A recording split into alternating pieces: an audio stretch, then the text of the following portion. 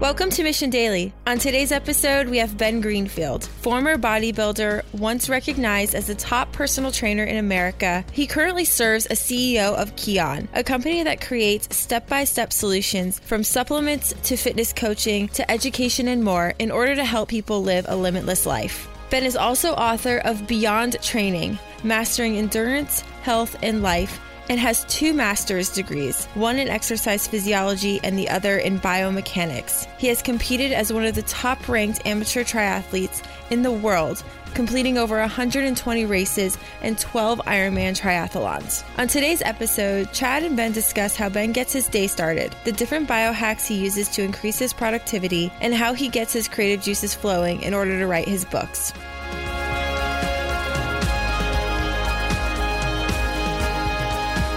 Hey everyone, welcome back to Mission Daily. Ben, thanks for taking the time.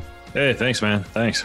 So you are walking at your desk right now. You've got a microphone up, got some headphones on. Why are you walking when you're talking? I try to engage in low-level physical activity as much as I can during the day, and I can't exactly garden and push a wheelbarrow around while I have a microphone stuffed in front of my face. So walking is the next best thing. And I find between, phone calls and consults and even using the little Dragon dictation software and a headset to talk my way through some emails and articles, I can generally hoof it about, a good 4 to 5 miles a day, just kind of passively walking on my treadmill while I get things done. I'm interested in if you notice any difference in the quality of your thinking when you're walking or engaged in mild physical activity versus sitting. So Nietzsche was famous for claiming that you couldn't have any good ideas inside, that you needed to get outside, get moving if you wanted to have good ideas. So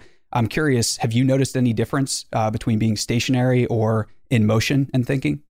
Yeah, there are a lot of philosophers and authors who spent a great deal of time outdoors. Thoreau is also famous for walking a lot. I believe Benjamin Franklin was another, and many of these folks would do it to just clear their heads or get higher quality thought. But, it turns out now that science, exercise science has now shown that when you move, especially when you walk or engage in kind of low level physical activity, particularly something aerobic, you actually produce more of what is called brain derived neurotrophic factor, or BDNF, and cements new neuronal connections and enhances memory and the ability to learn. There are even, I believe it was the ancient Greek civilizations, evidence of walking universities and lessons taken while outdoors. And I certainly think there is something to be said for the outdoors component, even though I think having a walking treadmill in your office is quite good, because you also see an increase in BDNF from near and far infrared exposure, which you would get from the sun, or let's say, when an infrared sauna, as well as from the polyphenols that are in the essential oils that you'd breathe in while walking next to bushes or trees or plants. That's kind of the base of the whole Japanese therapy called Shinrin-yoku, or forest bathing, is a way to lower depression and anxiety and stress and decrease cortisol. But there's also an increase in neurological capacity due to this formation of a brain-derived neurotrophic factor. So yeah, I certainly think there's kind of a biological component and an advantage to this whole walking thing. And that all being said, if I have some deep work to do, like an article or a chapter in a book that requires a great deal of focus, I still do a better job, sitting in a chair and writing. Something about simply sitting and doing absolutely nothing and having complete laser focus on a very high quality piece of deep work, I think still requires one to not be moving, or at least I haven't cracked the nut of figuring out how to do really, really deep, high quality stuff while moving. BDNF1, when you're getting that in your brain, when your body is dosing it endogenously, what's happening, if I'm right here, I think what's happening is you're basically myelinating your circuits and different neurological pathways in your brain. So whatever you're doing is going to be reinforced when you have BDNF1 dosed in your system. Is that a fair thing to say? I'm not quite sure that it's myelination, which would be kind of the reinforcement of the sheaths that surround the nerve that allow for the propagation of the actual signal to travel down the nerve. Myelination is certainly something that you can improve by doing things like, decreasing your intake of inflammatory vegetable oils, or taking in DHA from, say, like fish oil or algae, or wild caught fatty piece of salmon or sardines or anchovies or mackerel, or even olive oil, because about 30% of that myelin sheath is made up of the oleic acid we'd find in olive oil, and most of the rest of it is kind of comprised of what you get from like a DHA, for example, from fish. But in the case of BDNF, I believe it's the actual connection between the neurons. These synapses are somehow strengthened, and I believe it's acting on axons and dendrites. But regardless, it's definitely improving the ability for neurogenesis, for the growth of these new neurons. And it may also act on these myelin sheaths. If it does, I'm unaware of the science behind that. But regardless, it's definitely helping with the growth and the building of new neurons. What's your deep work process like? Do you have a formal one? Is it something that you get into a schedule for each new creative project and stick with that schedule for a month, a couple months? What's your process like for that? By throwing out that term, you're familiar, of course, with Cal Newport's Deep Work. That book kind of dictates that our capacity, I believe, kind of hits the ceiling somewhere in the range, depending on the individual, between 4 and 6 hours, closer to 4, with the amount of really, truly deep, high focus quality work that you can do during the day. And that's not generally all in one stint. A lot of times it's broken up with these so-called, Pomodoro breaks of 55 minutes on, 5 minutes off, or 25 minutes on, 2 minutes off, or whatever the case may be. And that's kind of the habit that I adopt. Typically, I have a morning routine where I'm stretching, I'm having my coffee, I'm doing some breath work and some meditation. I do some gratitude journaling. I hang out with my kids and give them a little pep talk before they head off to school. And typically I'll do kind of like something to increase BDNF, or something to kind of ease my body into the day. I like to do a little sauna session, or an easy walk out in the sunshine, or if the day threatens to be very busy and it looks like I'm going to have a lot of kind of cognitive fatigue by the end of the day, I'll even do my hard workout early on in the day, the thing that requires me to kind of dig deep and eat the frog, so to speak. And in general, I have all of that along with breakfast wrapped up by sometime around 9:30 to 10 a.m. And at that point, I slip into the office and begin to engage in whatever the deep work is for the day. And that might be recording podcasts and creating show notes for podcasts. That might be working on the article that I publish once a week on my website. That might be a chapter of a book, or multiple chapters of a book, or editing completed chapters. But I will usually work in about 25-minute sprints. I don't time those exactly, but generally at about the point where my body begins to get uncomfortable and I lose focus, I'll then break for anywhere from 2 to 5 minutes to stroll outside. Because I have a home office, so it's pretty easy for me to get outside. I'll stroll outside into the grass and do some jumping jacks, or I have a kettlebell on the floor of my office, so I'll stop and do some kettlebell swings, or I'll wander upstairs and make myself a little coffee beverage, and then come back down to the office and kind of rinse, wash, and repeat that 25-ish minute off on 2 to 4 minutes, 5 minutes max off scenario for about 8 rounds or so. And, usually around about 2, I'll start to get hungry. I'll start to want some lunch. I'll start to kind of want to turn the phone back on and get the onslaught of boxers and text messages and all that jazz jumping out from my phone. But I generally keep notifications off, Slack notifications, message notifications, etc. during those 4-ish hours from, the 9:30 to 1:30, 10 to 2 type of time frame.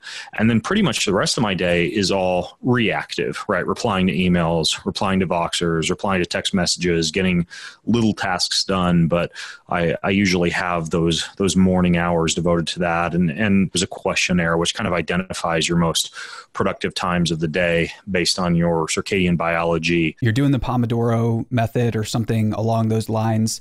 You're taking some breaks, and then you're doing all of that before you start reacting to the day. Was there a time in your life, I know you've had you got started in basically high productivity, exercise. You've been excelling at these things for a really long time. Was there a time where you didn't have such a good routine, or was there a time when you were going about building this routine that you could kind of share with us? Because getting into that habit of doing deep work in the mornings and, really swearing off notifications and everything until the afternoon, not easy to do. So I'm curious if you could share a little bit more about how you got to that position, because that's an impressive list of habits that you just rattled off there. I've always been a creature of habit and routine. I was homeschooled K through 12, and I think I probably had to adapt a lot of disciplinary mechanisms because in many cases, my schooling was dependent on me. My parents would purchase books, a Saxon algebra textbook, and simply give it to me and tell me to learn algebra, right? And I could get up in the morning and play video games and go hiking outside and call my friends up to shoot some hoops, or I could learn algebra. And I've always been a little bit of a bookworm and somewhat academic from an early age. I think part of that's just the way that my mind works. And so I've always had a routine. It has evolved. For a while, after kind of adopting this deep work type of habit, would jump into that deep work without doing any reactive work whatsoever, right? Keeping the emails off, keeping the messages off. And I found that I would always have this nagging voice at the back of my mind, wondering if there were fires I should put out or things I needed to take care of or someone trying to get a hold of me that couldn't get a hold of me. And so now, early on, and this is typically while I'm having my coffee in the morning, I'll make my coffee and come downstairs, and for about 20 minutes, I'll take care of, any emails, Twitter messages, little Facebook messages, social media, the little things that I kind of want out of the back of my mind before I jump into the deep work. So by weaving that in, I find I can a lot more comfortably dive into the deep work without feeling as though there's someone trying to get a hold of me or some little thing I need to do. So that's been one thing that has changed. I've also, since I've kind of become a little bit more disillusioned with complete masochism from an exercise standpoint. I got on a kick where for a decade I was doing like Ironman triathlons, and it's kind of shifted into professional obstacle course racing. And before that it was bodybuilding. And I kind of had this mentality of, you have your times when you bite the bullet and you go to the gym and you get the formal exercise session in. But I've since kind of changed up that routine too, as I've already alluded to, kind of engage in low-level physical activity during the day, use a lot of these Pomodoro breaks to do things like jumping jacks or kettlebell swings or burpees or hanging from a pull-up bar. And so I find that has allowed me to kind of scratch that movement itch during the day. I kind of like the mentality that, by the time you finish up your work day, exercise is kind of an option, not a necessity, kind of simulating what a hunter-gatherer gardener-esque lifestyle might be, even if you're relegated to being in a cubicle or working in kind of a more post-industrial setting. And sure, if you want to compete in the CrossFit games, or you want to do a triathlon or a Spartan race, or put on a bunch of muscle or lose a significant percentage of fat, yeah, you sometimes need to do a little bit extra. I mean, like a trip to the gym at the end of the day might actually be a necessity, but what your goal should be to structure your day so that you're not actually feeling as though by the end of the workday that you have to go to the gym because you're just going to go crazy and have smoke coming out your ears if you don't finally get a chance to move. Work can be exercise. And also that I can get a little bit of that reactive work done early in the day. And then finally, probably another change I've made is, I'm kind of known in the fitness sector as a little bit of a, as silly as the term may be, I think, and often overused, a biohacker, or someone who biohacks, someone who uses things like, shining light panels on my skin to increase my collagen synthesis, or doing something like, using pulsed electromagnetic field devices to kind of produce some anti-inflammatory activity in the body while I'm working. I've begun to weave a lot of those just into a typical day of work, right? So like while I'm sipping my coffee and doing that reactive work early on in the day, I'll flip on an infrared light panel and do my infrared light treatment then. Or, while let's say I'm not on my walking treadmill and I'm standing at my standing desk, I'll stand on top of like a PEMF pad to get that same type of stimulus, but do so while I'm working. So it's not like I'm waiting until the end of the day and then playing around with all these little,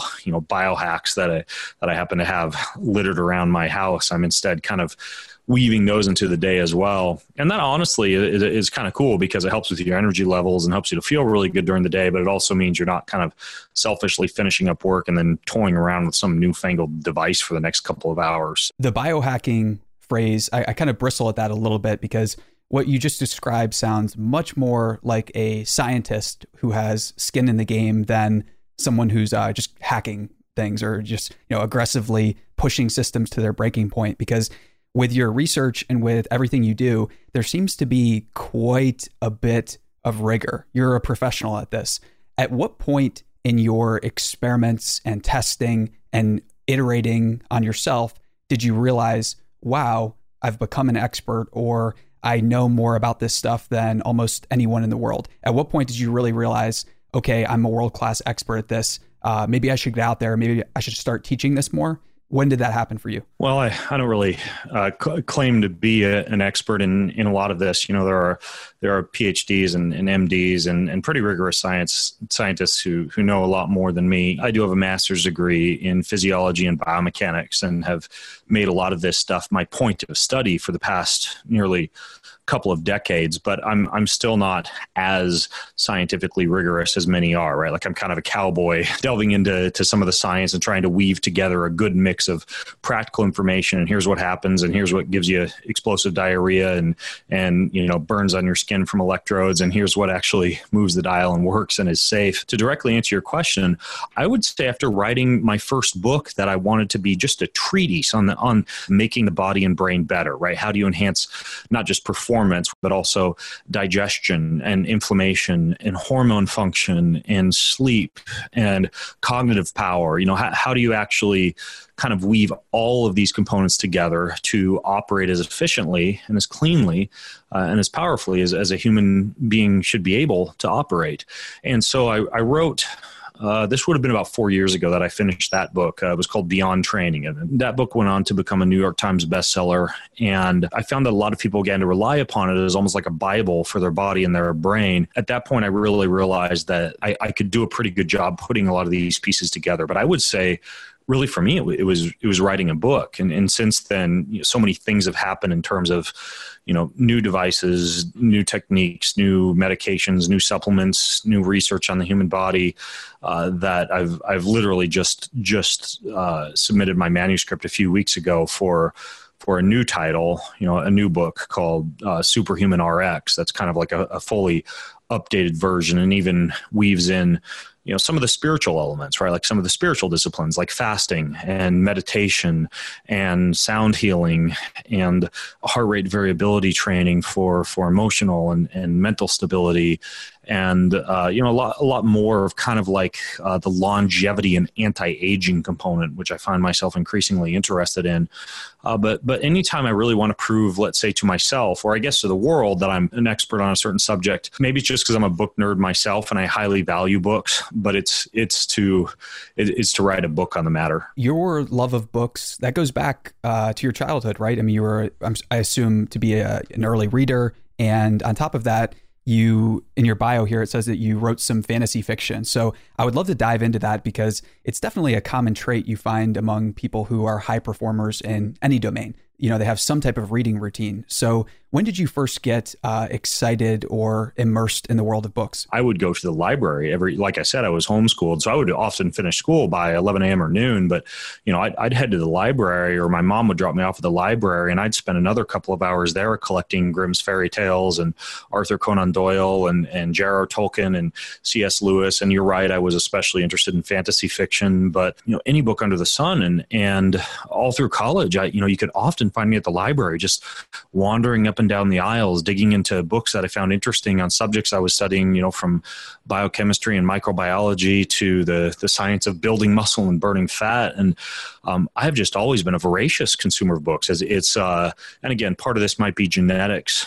Part of it might be a little bit of the nurture component. My mom was very, very much steeped in grammar and English and spelling and reading, and she would just take her red pen like a mighty sword to any essay. And I just learned to become a real stickler for things like grammar and spelling. And my parents were huge fans of having lots of books around the house. And our house is the same way. It's just littered with books. My children actually know, and this is just kind of an unwritten rule in our home, that, while if they want to, whatever, the Lego Death Star or, some new silly putty, chemistry kit off Amazon, or pieces to make themselves a new catapult out in the garage, they need to use their hard-earned money to purchase said items. But if they want a book, aside from something silly like Captain Underpants or Diary of a Wimpy Kid or something like that, they simply need ask, and I will buy that book for them, no questions asked, right? So we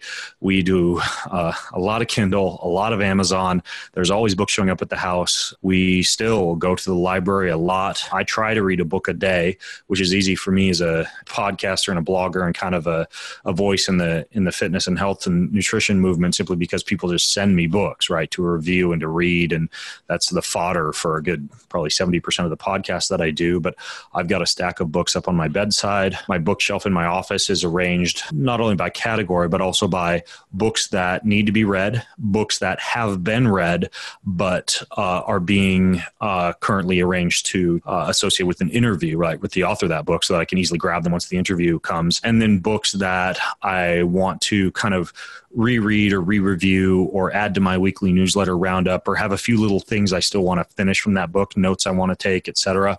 And then everything else kind of goes out in the main book room, in the living room, where there are just a vast number of bookshelves, and the books are all shelved there and categorized, according to whatever business, fitness, spirituality, etc. But I simply have always been a voracious consumer of books, loved to read, loved to take notes from that book, loved to share those books with others, and underlining, certain sections I find interesting or folding over pages tickles me pink that, like 2 weeks from then I get to actually talk to that author for an hour and a half on my show, and I'd pay for that privilege. And instead I kind of get paid to do it, which is amazing for me. Yeah. Podcasting sets up a wonderful incentive structure to, make new contacts, build your network, and read above all. So it's definitely a blessing. When you wrote fantasy fiction, or if you still write fiction, I'm very curious, what did you learn about yourself, if anything? And I ask that question because when I've written fiction in my own life,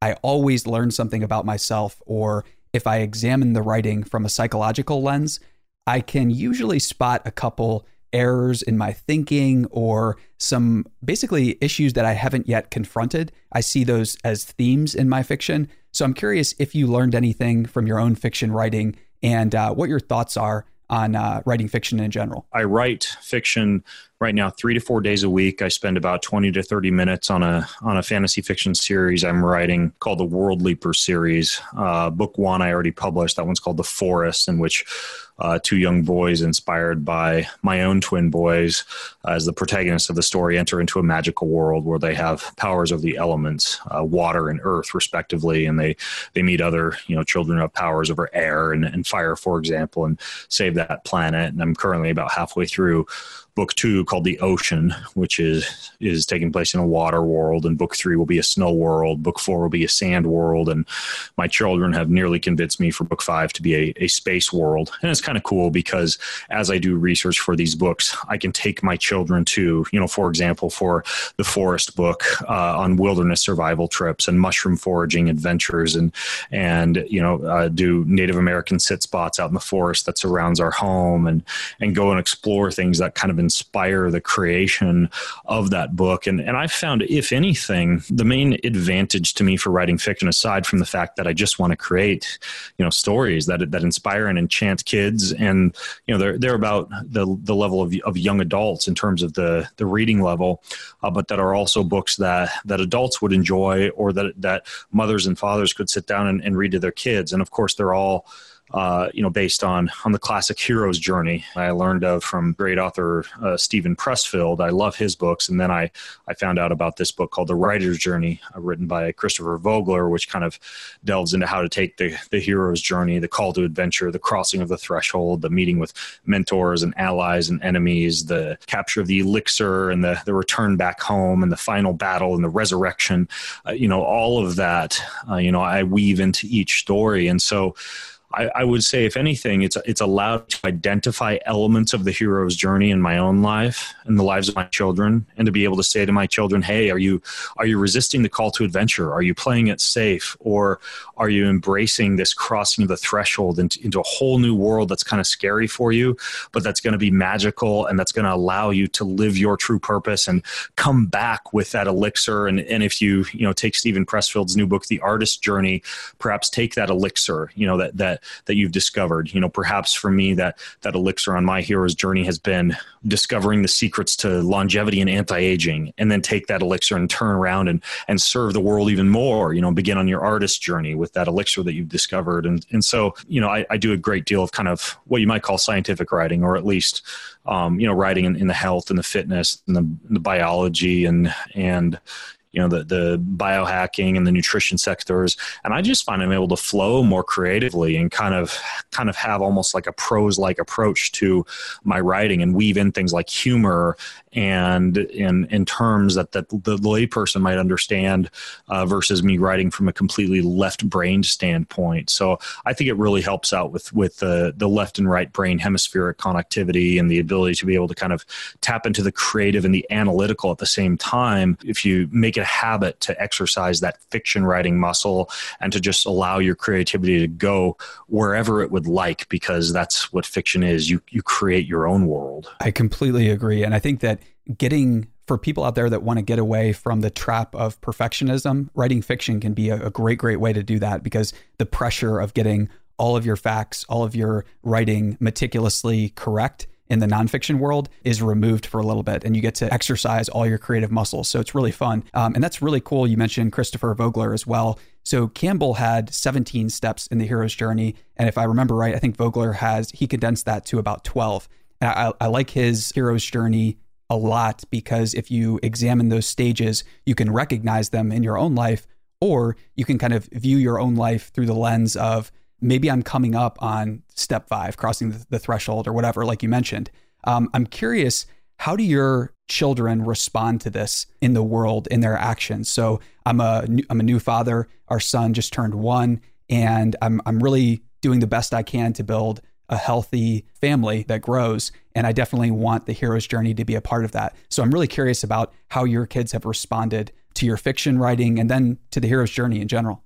To embrace themselves and who they authentically are, rather than to be who their peers might expect them to be. Because if you are going to be a hero, you do kind of have to stand out a little bit. If you're in your ordinary world, then you kind of have to be ordinary. But once you give yourself permission to be extraordinary, to cross over the threshold, to go on an adventure that others might have resisted, you kind of have to think a little differently and be okay with, my children, they don't really play video games, and they, none of us really watch TV shows or anything like that.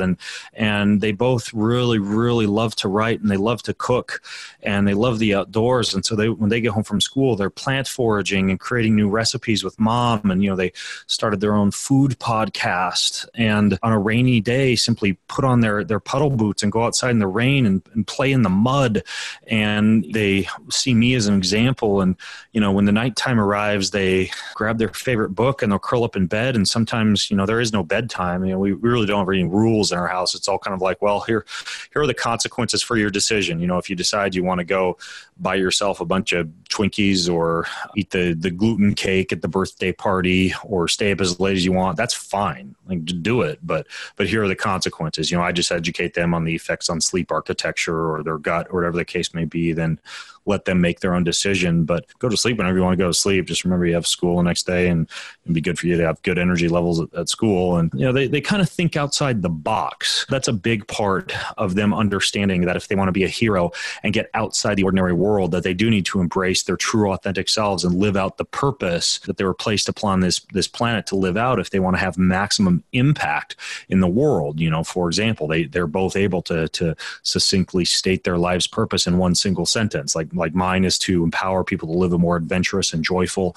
and fulfilling life. And Rivers is to write books that inspire and enchant people to adventure. You can tell his is somewhat influenced by mine. Taryn's is to create art that brings joy, and he's kind of a very funny, humorous kid, and he likes to write funny books and make funny art. And so, it kind of aligns with his purpose at this point in his life. I would say, when it comes to the hero's journey, them understanding it and implementing that into their own lives, I think a big part of it too is their understanding of living your life for others. And even though we all have our purpose and we all have this need to make our lasting impact in the world, it can't be done at the sacrifice of others, right? When we look at a lot of heroes' journeys, probably the gospel story in the Bible being one of the best examples of this, there is some element of that hero almost like sacrificing themselves for the greater good of their fellow humans, living life through this lens of not just living out your purpose, but also loving others as fully as you can with that purpose. And that's something that I really try to emphasize to them is, sure, you can have your purpose and selfishly pursue that. And there are entire books and cultures, that spring up around that. Like I'm taking them through the book, The Way of the Superior Man right now, right? And that's a good book in terms of understanding the male versus the female rationales. But at the same time, there are elements of that book like, leave your woman behind and don't do everything to please your woman and do what makes you happy, but, kind of listen to the feedback from your woman at the same time. Whereas I feel that in some situations, if a man chooses to marry, for example, there's some sacrifice that needs to be made, right? Like if you're going to really truly love your woman, it might not feel like sacrifice, but there are things that you need to sometimes do to help others or to be there for others or to sacrifice yourself for others that you may not feel are truly aligned with your purpose or that truly give you instant happiness. But this idea of loving others and sacrificing for others along your hero's journey is something that I'm really trying to implement in their lives. And that can be through local acts of charity. Like, we recently delivered, bottles of wine and special cards to all the neighbors and gave them all our phone numbers and let them know to pick up the phone and call us, and we'd be there in a jiffy to help them.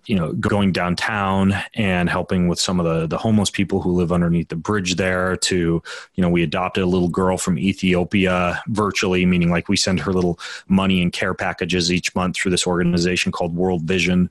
But just this idea that being a hero isn't about being the broad-chested, prince swinging a sword, but it's also about being kind of the Mother Teresa, right? And just being there to help and serve others at the same time. And I think you can certainly do both. Definitely agree, and I love all that. Thank you for sharing.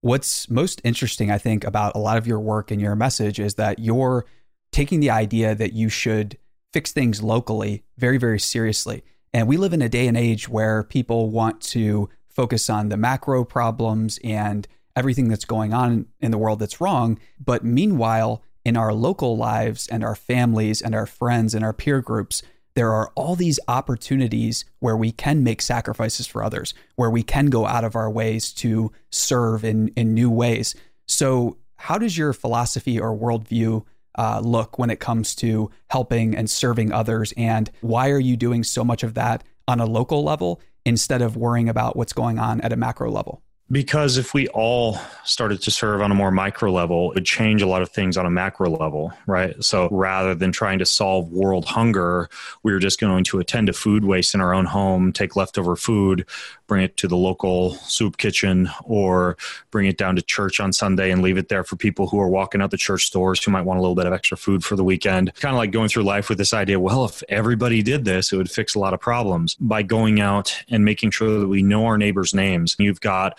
a very small element of community building that if everyone were to do it, it would be very similar to like parishes, right? Like the city is all broken down into little sections, and each section has its own little meetings each week, and everybody knows each other's names. And even if the church in town is really big, each of these little parishes takes care of one another and feeds one another and has dinners and hosts people who might not have dinner, or affect a big change with a very small change, I think is crucial. Like I recently became very disinfatuated with my children's local school lunch program and could have tried to get people to sign a ballot to allow more farm to table type of atmospheres at school lunches, but I instead just went to the school and taught a class to the 4th and 5th graders and their parents about vegetable oils, sugars, nutrient density, digestibility, choosing foods and eating the rainbow. And if everybody who was like a nutritionist in their local community were to go and do that at their own kid's school, one day, sure, there'd still be school lunch programs, but everybody would be bringing their own food to school, so it wouldn't matter anyways, right? So there's just so many examples I can give you, but I think that the concept is pretty simple, right? Like, don't feel the pressure to take massive action on a macro level, because if you operate on a micro level and you inspire and encourage others, and even use things like social media, to do that. Like I posted on social media all the PDFs and all the handouts and the video of everything that I did at the kids' school. Well, hopefully, a few of the folks who watch that on social media will go and do that in their own school. And so there's, that's really where the power of the internet comes in too, is it's so easy to share this stuff that's occurring on a micro level and allow for more massive change that occurs on a macro level, still using that micro level strategy. When you're talking with your children, your family, or your wife about these large macro issues, do you share a lot about what's going on in the world that's kind of challenging, or do you just address questions as they come up? I'm really curious about, how do we prepare the next generation of young people to help fix the world? You mentioned space earlier. How do we inspire the next generation to go out there and build a future where we're a multiplanetary spacefaring species? I'm probably not that great at that, simply because I'm so myopically focused on my area of expertise that there's not a lot of pop culture and politics and financial discussions in our home. We don't really have TV. And so a lot of this stuff we're even, unaware of. Like I'll be out and about, and somebody will tell me, like yesterday, like, did you hear about Notre Dame? And I'm like, watched some of their football games back in the day. Why? What's up? And then I'll find out about the disaster at the cathedral, or find out 2 weeks after the fact that Trump shut down the government, right? Like I'm kind of tuned out to a certain extent, for better or worse. When it comes to the kids, every human being was born with a unique skill set. River is interested, in addition to writing, in chemistry, right? Like, and if I foster that, and if, I get him into some local junior college chemistry courses and really, build up his chemistry kits in the garage and just foster that and encourage it and allow him to embrace it and feed that passion of his, then maybe he'll grow up to be a biochemist and eventually, contribute to the cure for cancer. Or perhaps he'll figure out some biological remediant that allows us to clean the water supplies, right? But he was put on this planet for a reason. And, I think that my job as a parent is to simply foster his interests, foster his passions, and then keep faith that as long as I train him up to be a good young man who learns how to love others and sacrifice for others, in addition to pursuing his passion in life, that he will do good in the world. And the very kind of airy-fairy response, but we just, focus on our passions and our interests and how we can most excellently engage in those while helping others. Politics is kind of the art of doing things with other people's money, and fixing things on a local level, though, that's a whole nother art that I don't think gets nearly enough recognition. Like the amount of interpersonal skills you have to have in order to go into your kid's school or to church or at a local event or a city council meeting or whatever to present a new idea and then influence the people there and kind of create a positive change. That's really tough.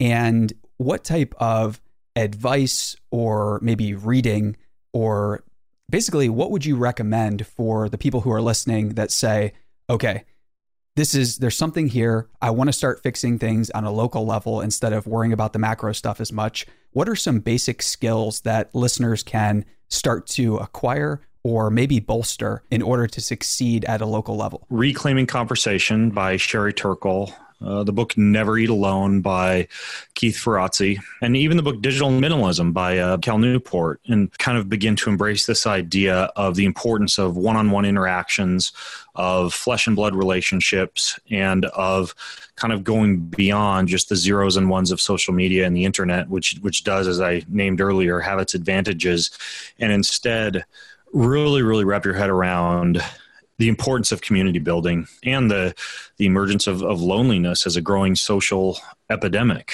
because of the fact that, I was just reading an article last week, like there's this huge issue, for better or worse, kids aren't having, or teenagers aren't having sex anymore, right?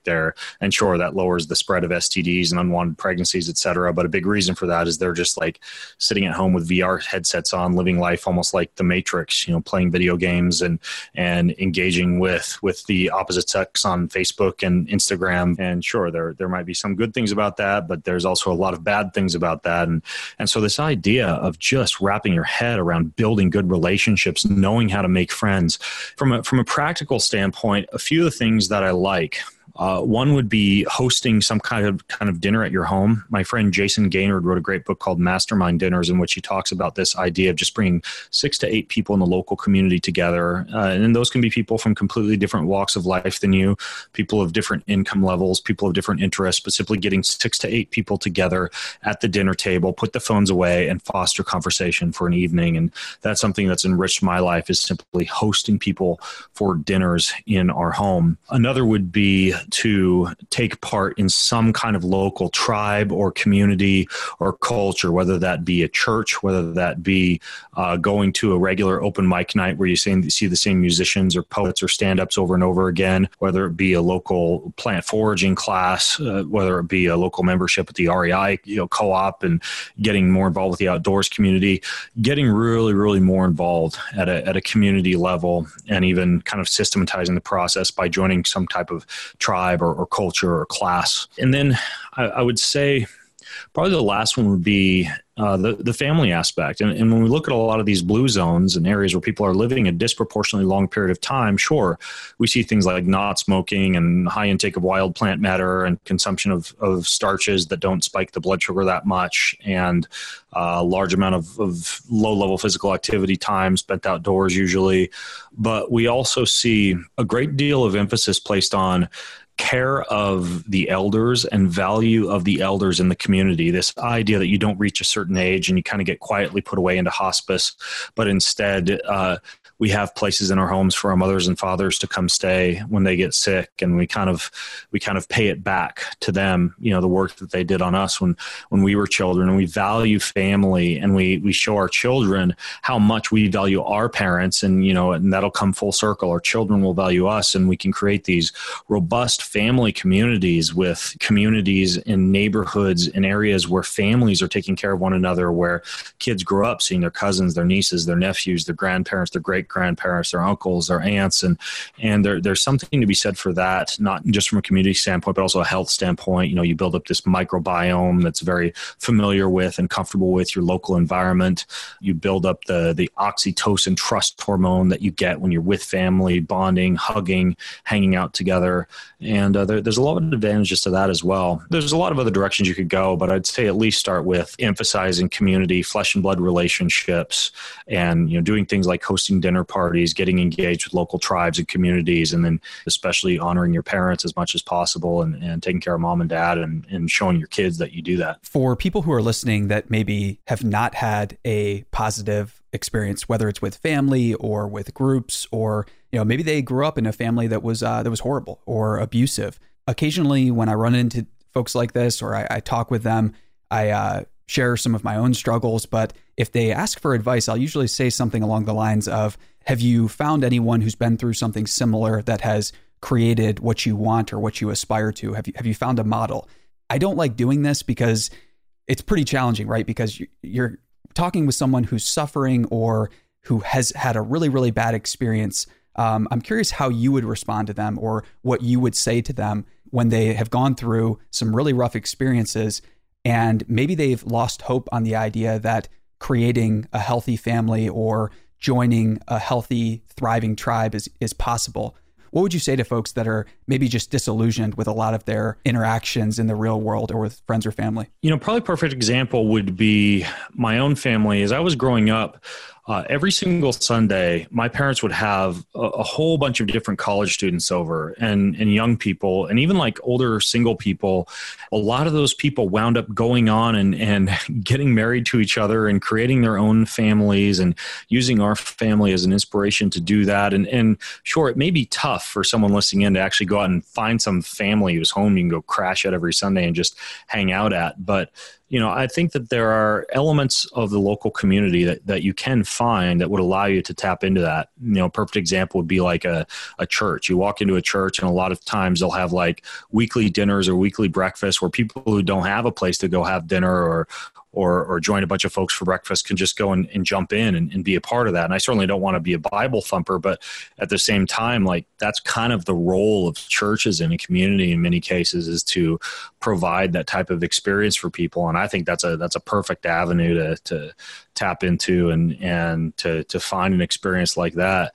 The other thing I think that exists that I'm aware of are things like, homestays, couch surfing, things along those lines. Actually just like getting in, if you're traveling frequently and staying with families, doing, my wife and I did a lot of Agricola type of homestays when we traveled across Italy and got to know a lot of great families there and kind of embrace Italian culture and see things from the inside. And, these questions you're asking me are not questions I've had before, have a lot of time to think about, but those are a few of the places my mind goes. When you're going about building your business and I guess expanding now because you're the CEO of a new company, I would love to hear what parts of the business or any projects you're working on that you're most excited about right now. And I would love for you to kind of like bring us into that process and tell a little bit about why you're excited, because you're a passionate guy, you're working on things that are fascinating. And I would love to just get a glimpse into that world more. Like I mentioned, I just submitted the manuscript for my next big book, Superhuman RX. And, that's been 2 years in the writing and it's a full tome on mind, body, and spirit optimization. It's about 600 plus pages, just jam packed. I had a hard time finding a publisher who would work with me on creating a book that big, but I really wanted to write kind of like a perennial bestseller, like the last book you'd ever need to optimize your body and your brain and even, achieve longevity and spiritual health and greater amounts of happiness and connectedness to others. And so that's one thing that I'm very involved in. And again, that's just been a matter of that deep work we talked about every single day, get into the office and write. And research and write again. With Keon, my company, my main role in that, in addition to just being a visionary and a leader, is to primarily use my knowledge of the chemical interaction of supplements and formulations to design new formulations for things like blood sugar control or muscle gain or fat loss. We're kind of starting to create more functional foods now, like, antioxidant rich coffees and these real food bars with things like cacao and coconuts and superfoods in them. And, that's kind of a playground for me to take a lot of the research and the reading that I do on formulations and ingredients and chemicals and actually create supplements that make people's lives better. And so that's a big part of what I do there. And I actually work as a virtual CEO because our offices are in Boulder, but I travel to Boulder every month and meet with the team and spend most of the rest of my time kind of on the road, speaking and attending conferences and learning even more and networking. And so, my day is kind of spread out between traveling to go speak and being at home and writing and being with my family, and then also being down in Boulder, meeting with the team and developing hopefully exciting and useful new supplements and formulations. So that's kind of how life is looking these days. Ben, thanks so much for being generous with your time. This has been an excellent interview. And for everyone listening, we will see you next time. Mission Daily and all of our podcasts are created with love by our team at mission.org. We own and operate a network of podcasts and a brand and story studio designed to accelerate learning. Our clients include companies like Salesforce, they're a customer times 5, Twilio, and Katera, who work with us because we produce results. To learn more and get our case studies, check out mission.org/studios. If you're tired of media and news that promotes fear, uncertainty, and doubt, And if you want an antidote to all that chaos, you're at the right place. Subscribe here and to our daily newsletter at mission.org. Each morning, you'll get a newsletter that will help you start your morning and your day off right.